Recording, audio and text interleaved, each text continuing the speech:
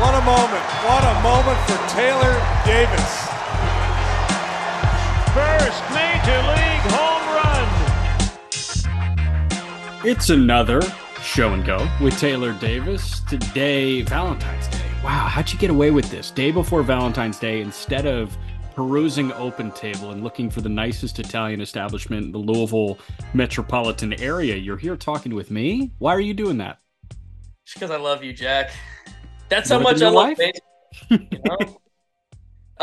No. What did my wife? My wife is probably doing a bath with the babies. Probably cussing my name under her breath. No, we're good. I'll give you my like low key shout out for no reason. It's a restaurant called Luvino. I love Luvino. Yep. Vino. Sneaky, just like really, really cool atmosphere. I mean, the whole thing does it for me. So like if I take my wife on a date, that's always my vote. So their locations are Louisville and Indianapolis. They have two in Indy. They've got one downtown and then they have one in the northern burbs, but then it's Vino. It's Louisville based. Great spot, great Italian spot. And the wine list is always elite. The flight setup there, I'm a sucker for a wine flight or a beer flight. So is my girlfriend. So like you go find a good wine flight, you're in for a great evening. Yeah. And it's wine flight and tapas. So like, Easy. Dude, yeah. And like, man, what a good date spot. Like if you were like taking a chick out on a first date, like you can make the meal last as long or as short as you want with the small plates. Yep. And you just keep going and it's like, you know what? Check, please. Yeah. Fangraphs has that one rated very highly on if we're talking about location weighted values. It's probably a 140, 145. Yeah, I mean it's up there. It's definitely up there. I think you're making a stop there. Probably a little bit before you head to Olive Garden, but is what it is. Is what it is. Catcher wants to talk catching market. Boring. Yeah, I want to talk about the catchers. Boring. Yasmani Grandal signed a 1-year, $2.5 million deal with the Pirates after they may have whipped on Gary Sanchez, and Gary went to a fellow division rival, which was kind of interesting. We also really want to hit on why like the big four remaining have not been signed and what the hell could be going on in the Boris Corporation right now. But let's start with Grandal and let's start with the trickle down there. Because last week we talked a lot about Adley Rutschman and the burden that he faces when it comes to signing an extension, not signing an extension, and setting a new record when it comes to catcher deals. Like Will Smith, we've had that conversation too about with this free agent market. It has really been an assortment of 1-year deals at varying price points. Where do you feel like the catching market is at right now? Well, I have to think, like I'm not sure I could name you an everyday regular that's left. I don't think there is. I'm not sure you're really even going to find somebody that's going to truly platoon. I think to me, the trickle down really started with you mentioned his name. It was with Gary Sanchez. I think if you go look, all the reports were Pirates on Gary Sanchez. They didn't get him, and how quickly did that turn into Yasmani Grandal for a third of the price? So, we can get into this. And you started this with it was odd. I don't understand Gary Sanchez to Milwaukee for that much money. For Milwaukee, Gary Sanchez, do what you want to do. I think that's a decent spot for him. But I don't see Milwaukee using him as a flip candidate. I think Milwaukee's going to end up trying to compete. And you could make the argument that going into 2024, William Contreras is the highest rated catcher in baseball. So like, I'm not sure what he does to your team that you felt like you needed to give him 3 times more than Yasmani Grandal. Especially when Grandal was already there.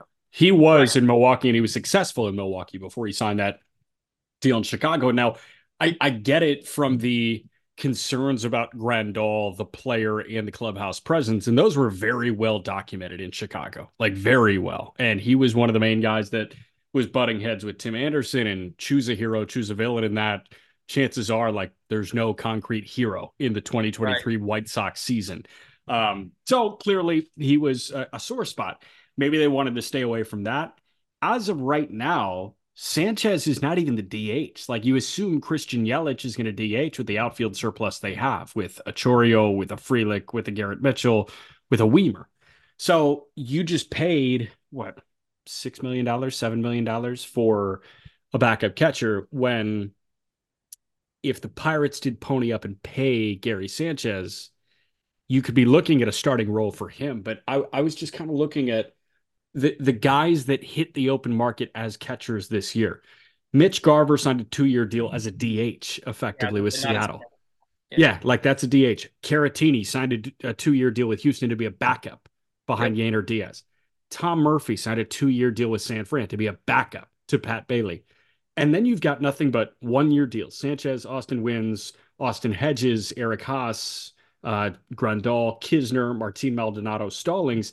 And then you have a bunch of minor league deals, man. Austin Nola, Sandy Leon, Tucker Barnhart, Alfaro, Roberto Perez. Like, there was no multi-year starting catcher here. Well, there was, in my mind, I don't, of that group you just listed, like, I'm not giving anybody multiple years in that group. So it was a very weak market. And, like, I think in general, the free agent class was extremely top heavy, right? Like, yes.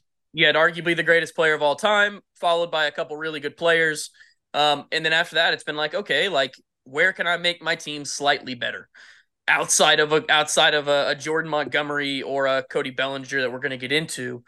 So yeah, I think it was a weak class. I find that an interesting move for, and we talked about this a little bit, but Pittsburgh going with Yasmani to me was an interesting play, because in my mind, if I'm the Pirates, I think that the choice has been made that it's Indy. Like, Indy is going to be the catcher, right? Like, yes. We're going to let him catch every day. But Henry has done it enough that why not give him 1 year to try it? Like, I think the Cubs were willing to do that with Schwarber, right? Like, why not do that? And then just save what, $1.25 million? Like, I don't know.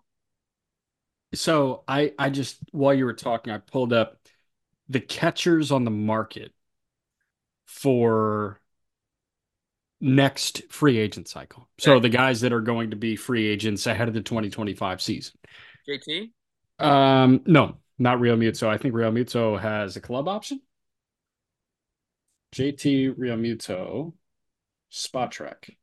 5 for 115 has him up after the 2025 season. So he's got 2 more years of control. So going into the 2025 season, your options are 34-year-old James McCann. No, 1-year deal. 35-year-old Travis d'Arnaud, going to be 36 by the time the season starts. No. 33-year-old Omar Narvaez. Probably not. 37-year-old Yan Gomes. 34-year-old Max Stassi. 30-year-old Danny Jansen, 29.5-year-old Danny Jansen. He's a multi-year deal for a catcher. But after that, man, like Elias Diaz, who's going to be 34, Austin Hedges, Luke Maile, Austin Barnes, Grandal again, Carson Kelly, Kyle Higashioka. It's not a good crop. The two guys I want to point out there, Narvaez. I think Narvaez has a good year this year. I could see Narvaez getting a multi-year deal. Mm-hmm.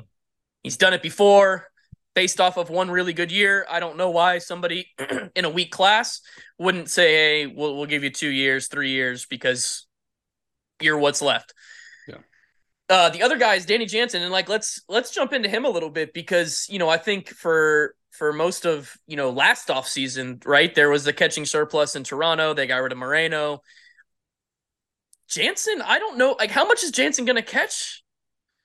Like, he's not going to catch that much, right? Like, Kirk's going to catch every day. So Jansen last year caught 73 games.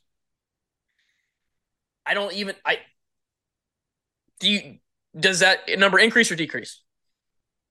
Probably stays the same. I bet it holds serve.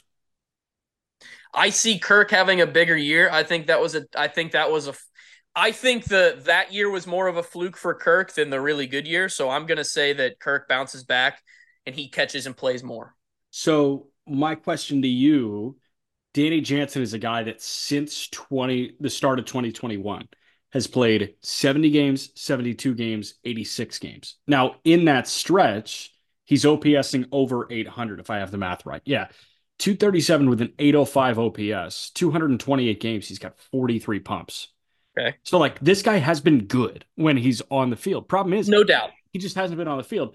At what age, at what point, because he would be entering his age 30 season, at what point do you like give up on the dream that he's a good everyday catcher and he can expand that 800 OPS over 135 games?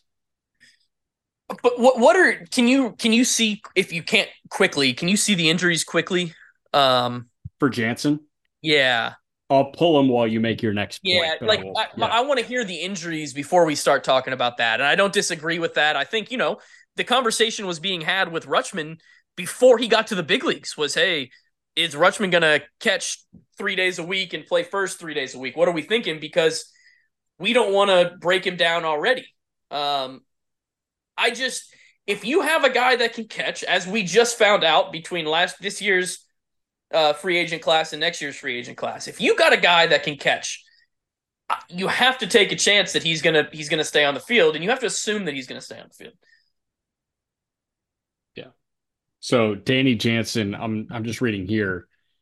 He had surgery to insert a pin into his fractured right middle finger in September. That's what he missed. So he was dealing with a broken finger in September. It looks like he was dealing with an oblique thing as well. Yeah, like my thinking is like if you go look at his injuries, like I don't think it's because he's catching. Right. And like I don't hate the argument because I think we had this argument with DL Hall. I'm a believer that DL Hall should be a reliever. He should be a full-time reliever. I think he'd be one of the best in baseball. The issue there is kind of the same thing as Danny Jansen in catching, in that at what point is it okay for you to say, hey man, like this guy's not going to be a starter. He's going to be a really good reliever. Okay, I got him here. Hamstring in June of 2021. Aggravated the hamstring in July of 21. Oblique in April of 22. Fifth metacarpal. That's a hand issue, right? Yep. In June of 22. Right, okay. Groin strain in May of 23. Then fractured finger in September of 23. Yeah, like to me, that's just a guy that's like, he's going to get hurt whether he's playing right bench and DHing or he's catching. Like I don't. Now the groin and some of the hamstrings could be aggravated and could be made worse by catching, but yeah, I think he's a good enough defensive player that he's not harming you back there. I'm going to give him a chance to catch somewhere. The only reason I'll say I'm not is, and this is kind of why I started with the name, was if he's not catching in Toronto, then why? Like, are you going to look at that and go, it's odd that he's not catching. It's odd that Kirk's catching. I don't think so because it's so situational, and Kirk is a way better hitter than Danny Jansen. You're not paying Danny Jansen to hit like Kirk. But are you gonna? But if that's the case, and Jansen's a better receiver or a better catcher, then why not DH Kirk? He would, in theory, he's gonna. If Jansen's a better defensive catcher, then why is he not catching more and Kirk not? Yeah, I hear what you're saying. Now, they did sign Justin Turner to likely be the DH, but like they went third? No. Espinal, Kevin Biggio, if he's still on the roster. Isaiah Kiner-Falefa, like. Oh yeah, those are all. They got a little bit of an influx, huh? They got like a. They do. They might have too many infielders, and they could make a move, but my thing, I don't know, like in a vacuum, I view Justin Turner as a way better DH option than Danny Jansen, and hey, even last year when they signed Brandon Belt to that 1-year deal, I viewed Belt as a way better DH option than Danny Jansen. It's tough. Like even him, it's kind of a hard sell and he may get a 3-year deal because he's going to be entering his age 30 season. But how much is that 3-year deal? Because you only have 70 games a year to work on. Could it be 3 years? Does he get a Christian Vasquez deal? I could see it where he's making about 10 AAV, 11. What did Christian Vasquez, like 2 for 20? I think it was like 2 for 21. I think he was at 10 and a half. Like that, I could see that deal. Maybe even I could even see like a 3 at 24 for him and Narvaez. Like I think you're looking at a similar conversation if Narvaez has a good year. Okay.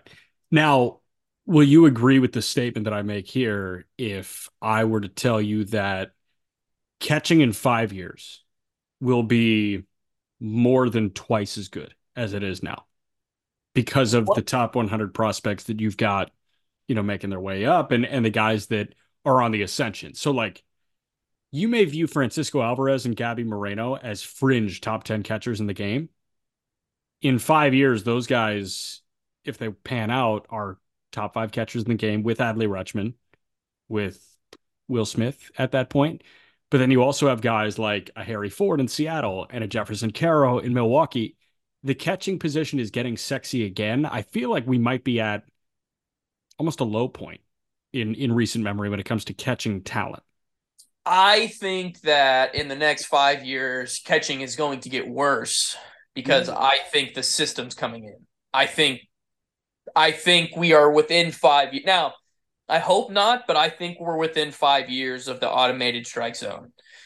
So my argument, and I've stated this to teams, it's close, right? Like we're doing it at a lot of AAA stadiums. We're doing it in multiple professional leagues. At what point are you going to stop teaching your catchers to receive? And are you going to start valuing the other aspects of catching?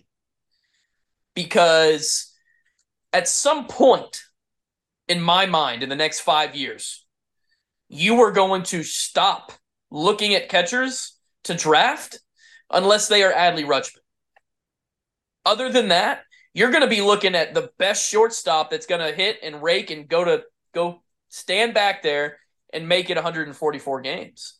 I think you're going to put the best bat back there. Now, the biggest question that's going to happen is when the ABS comes in, you're looking at the question being, sorry, my kid was freaking out. Sorry. Okay, here. The question being, are you gonna value throwing or blocking higher? So, what you've got to do in my mind is you've got to take one of those two and say, this is what I'm believing. I'm believing that if I can get the best thrower, that's all that I'm worried about. He's going to let a couple balls go by him. I have to be okay with that. Or vice versa. Get the guy that, hey, this guy is never going to let anything get back behind him, but the arm's not there. So we got to figure it out. I think that's where the position's going. And what do you think the right answer is if you were to prioritize one? Based on the way the game is trending. I'm not asking for like, hey, your personal opinion, because I know you would choose No, I mean, I do think it's my personal opinion, though. I think it's throwing. I think throwing is blocking is important in a sense of, like, obviously you don't want the guy to gain an extra 90 feet. But let me give you this thought. Blocking is something that should have never occurred, right? Like, I wasn't asking you to throw that ball there. Yeah. That's a mistake by somebody else that I'm trying to fix. Yeah. I would rather you be good at what you can control, which is throwing. So if I can control throwing, and I mean, we all see where the stolen base stuff is going to begin with, right? It's crazy. And then the last part of that being, I'm also going to be a part of the group that believes that I can teach you to block easier than I can teach you to throw with no arm, right? So I think I can turn you from a horrible blocker to a bad blocker. I don't necessarily think I can turn you from a horrible thrower to a good thrower. I know I said horrible to bad and then horrible to good, but so I cheated for my own sake. What do you think? That's fine. Yeah, I'm totally with you. I was thinking maybe you were going to choose blocking because I know that's something that you really pride yourself on. It's like, hey, you were kind of the king of the bailout, right? You were the king of being the good teammate as a catcher, right? Yeah. Where I'm going to steal my pitcher strikes. I'm going to make sure their mistakes don't bite them in the ass. Yep. But my initial thought was pickoff restrictions have changed the game moving forward. And we're past the point where you need to worry about blocking more so than, hey, this guy's going to swipe 50 bags this year, cut him down to 40. I mean, even when the receiving became the main aspect, when we started training basic, I probably 2015, 2016, I don't want to say we stopped like trying to learn how to block and how to throw, but 90% of our work was receiving because they had valued that as the highest thing that could possibly happen. The second next highest thing was throwing because the expected values when blocking pitches just weren't that high for a lot of reasons. But like one of them, I could have the perfect block and that guy could get a good jump and it wouldn't matter. So that's then in turn, that's not a successful block. That's then a bad block or a good block that didn't work. So in saying that, I think that we devalued blocking the most prior to this. Okay. So in my mind, that can't change. I'm sure it will, but and once again, this is all relative to the best bat. I want the best bat back there that can catch the baseball. I don't need you to do anything else. And we've talked about this with Gary Sanchez. It's a great guy to talk about during this. Like, I really wish when he was in New York, they would have looked at Gary Sanchez and said, Gary, I don't care what you do. I want you to throw the ball 95 miles an hour to second base like you can. I want you to hit 40 pumps, and I want you to catch the ball.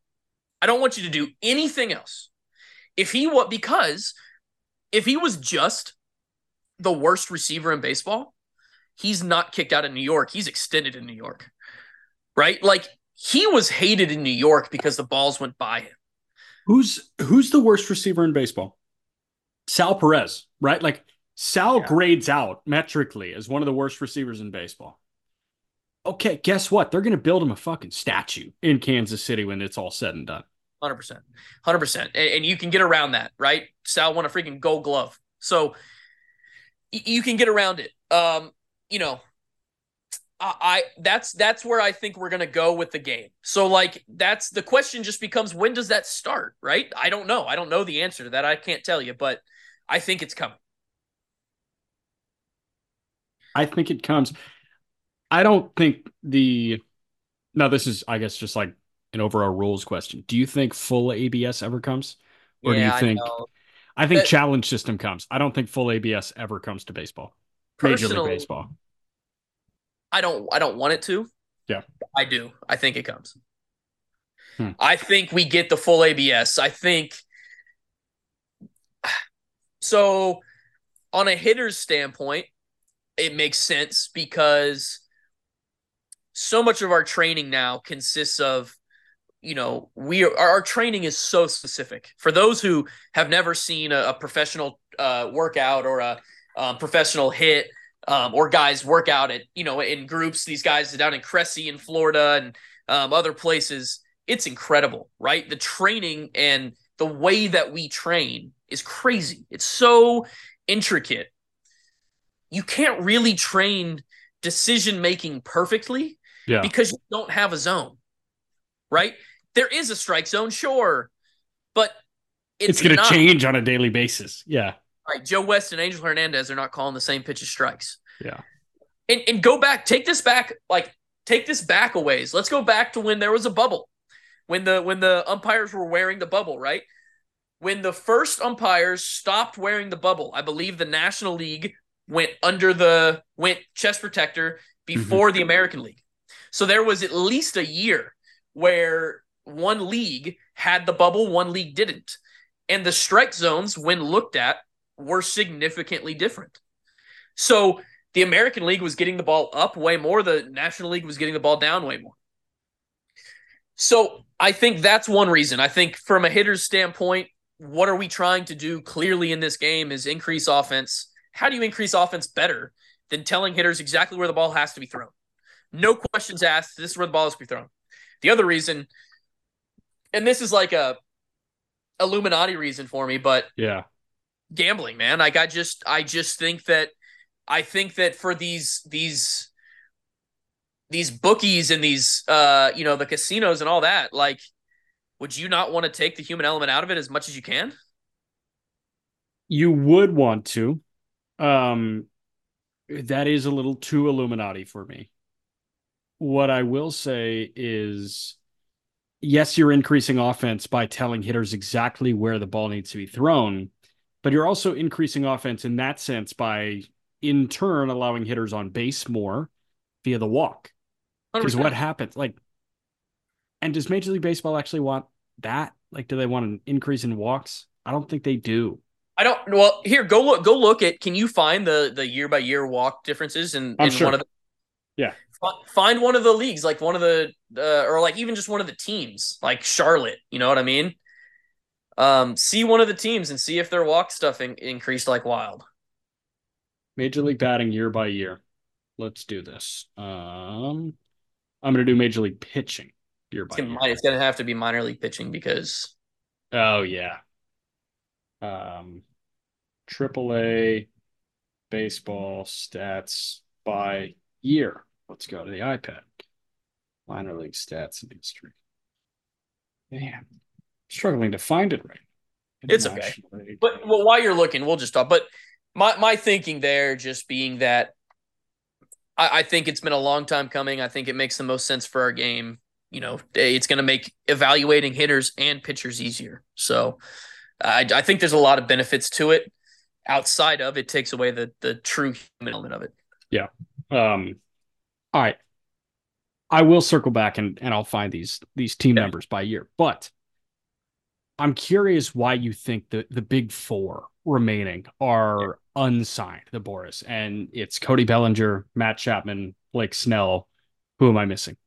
Jordan Montgomery. Is that who you're including in the big four? I think so. Yeah. I mean, he's the big four that's left. He's not Boras, though.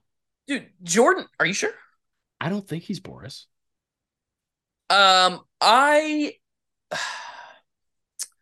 He confuses me. Is he Boras? He is Boras. Boras 4.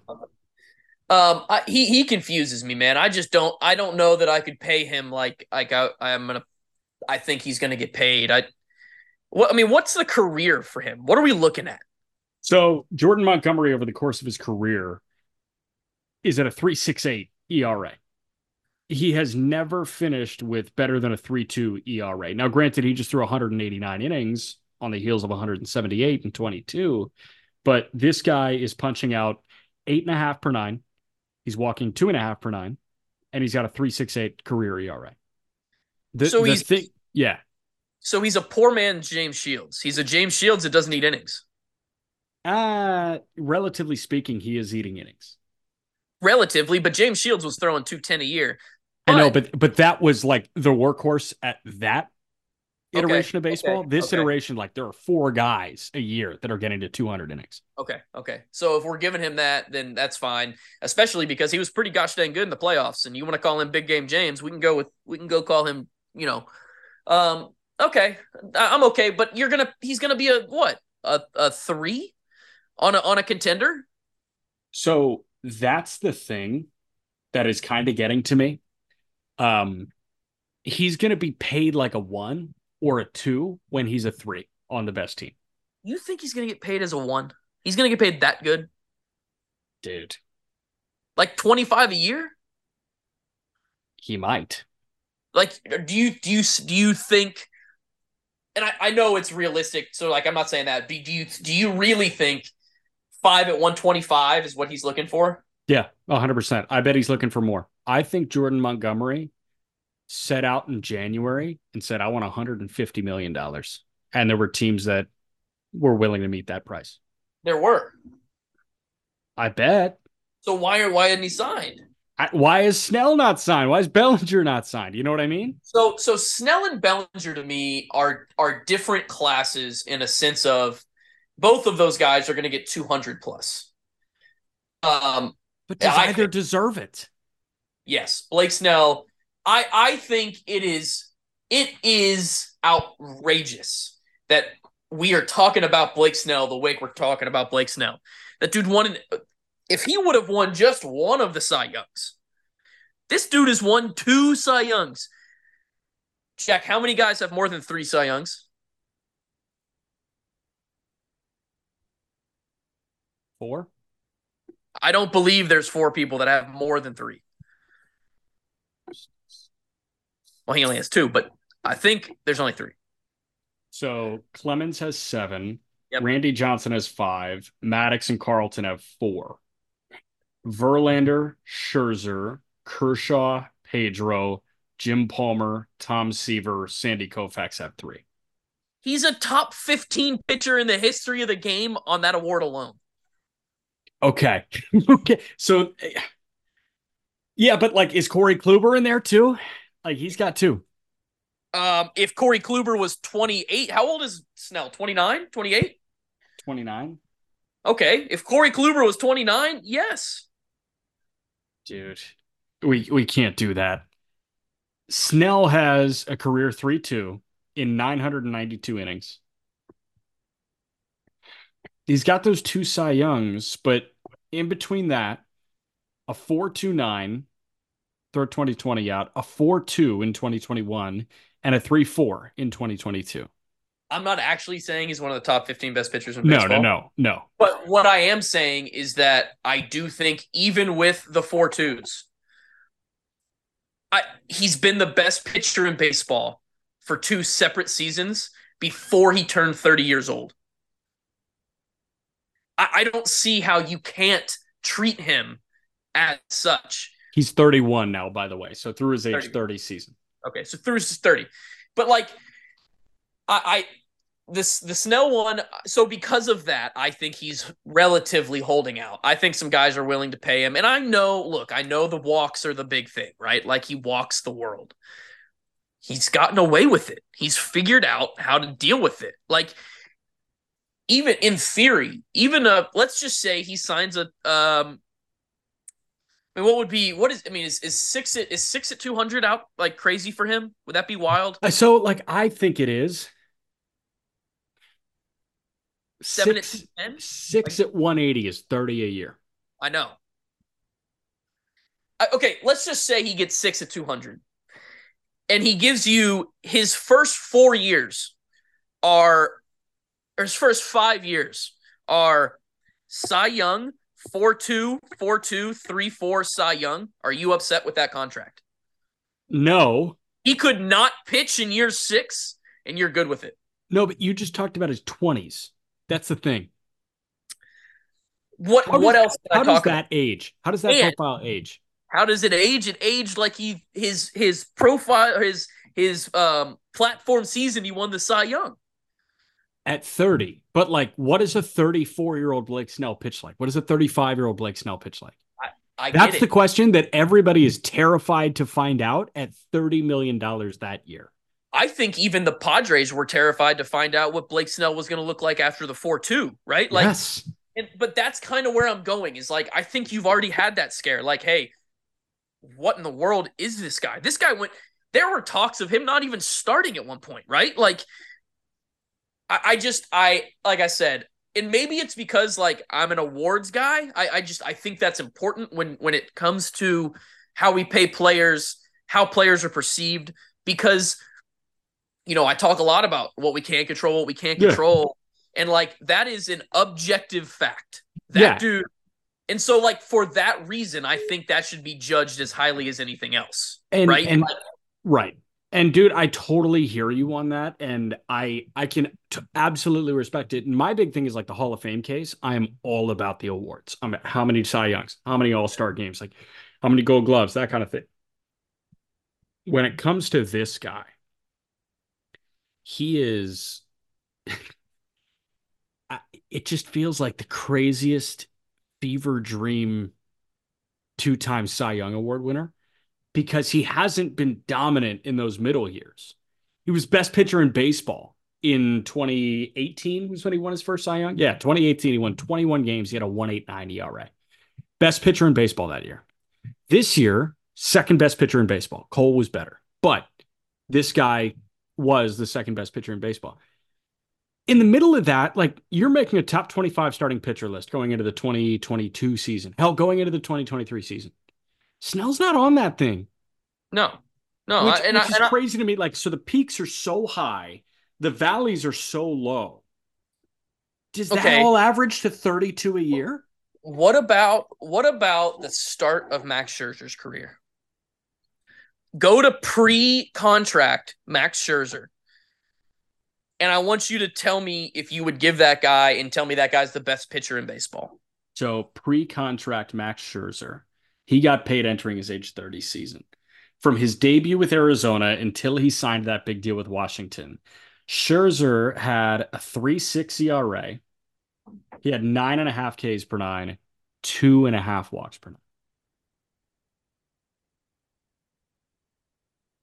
I just view him as so different than Snell. You view him as different because he was viewed as different. He was preached as different, whether it be the scouts that saw him and led the media, whatever it may be. The media behind the two, like, take this. Let's go Illuminati again, right? The media behind the two. When Scherzer was a free agent, it was like pushed that he was going to be the best pitcher in baseball. And don't get me wrong, I think he's been. Everybody knows he won back-to-back Cy Youngs after that deal. That's what I'm saying. He has for sure been one of the best pitchers in baseball. So, like, they were right.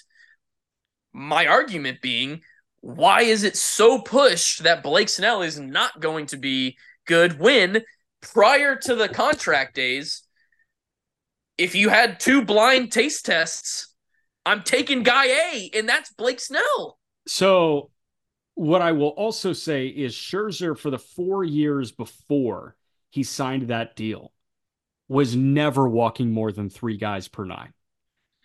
And he was logging 200 to 220 innings a year.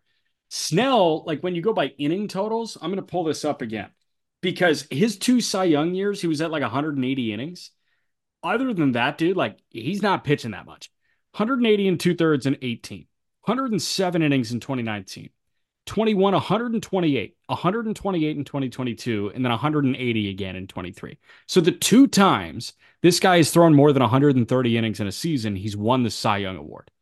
Okay, so what? There's even another factor. But he's done it twice. He's done it twice in 8 years.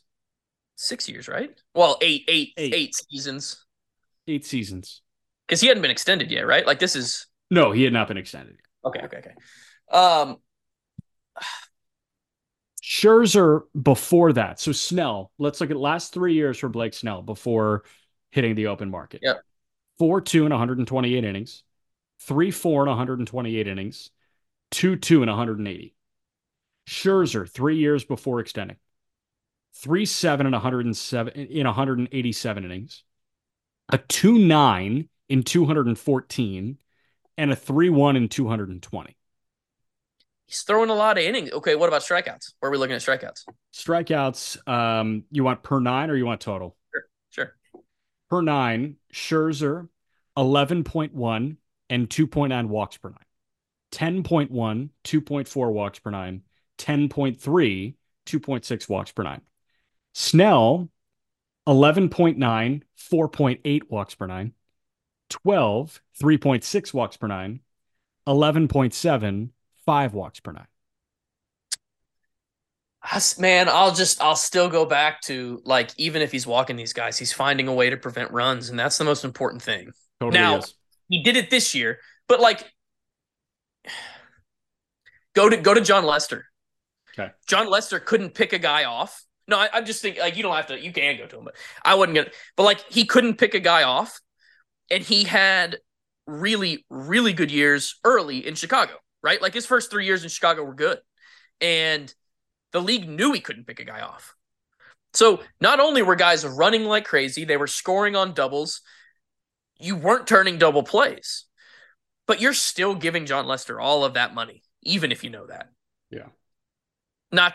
They're different guys. I'm not saying that. Yeah. But, well, and the difference was Lester, he put up a 4.8 in Boston, and then he put up a 3.7 and then a 2.4. But Lester, before he signed that deal, 210, 203, 208, 192, 205, 213, 219. No, he's dude, You and can't. like That's the thing he's about Snell. You can't guarantee availability. no it. But look, that's 90% of starting pitchers today. Yeah. So, um, John Lester also the best big game pitcher I've ever seen. I mean, like Yes. that's like about as much common sense statement that's probably ever been made. But watching him and Cole Hamels prep for big games, that's what freaking like my like fan in me like was like fanboying. Like, dude, I'm watching John Lester prep for like wow, like this is are you kidding me? Man, those two dudes are monsters mentally. But I'm sure. so let's hit Chapman and Belly real quick. I mean, I think Bellinger's kind of doing a similar thing to Snell. I got to assume that he's just waiting. It just scares me. I just don't know why. Like, how long are you going to wait? I think it's easier for Dallas Keuchel to sit out for half a season than it is for Cody Bellinger, because Cody Bellinger sits out through March. He's not playing until the end of May. Yeah. Like, and he's facing Arizona leaguers when he starts hitting. So, those two it surprises me that Matt Chapman is a free agent more than anybody else. Yeah, because the total money that he'll get is probably going to be in the 120 range, I would assume. He's going to be affordable. He's an excellent defender. As far as we know, he's a good person, and he occasionally goes off with the bat, and he's always good. So, Yes. what are you waiting for? There's plenty of teams that have needs. I don't know. Maybe he waits. Maybe he waits for the first 4 or 5 spring training games to be in the book. Like March 1, you sign. Because then you have the end of February that you got going, really. Because I think the spring training slate gets going in earnest, like February 25th, 26th? Am I right? Yeah. So, yeah, Friday, February 23rd is when people really get going.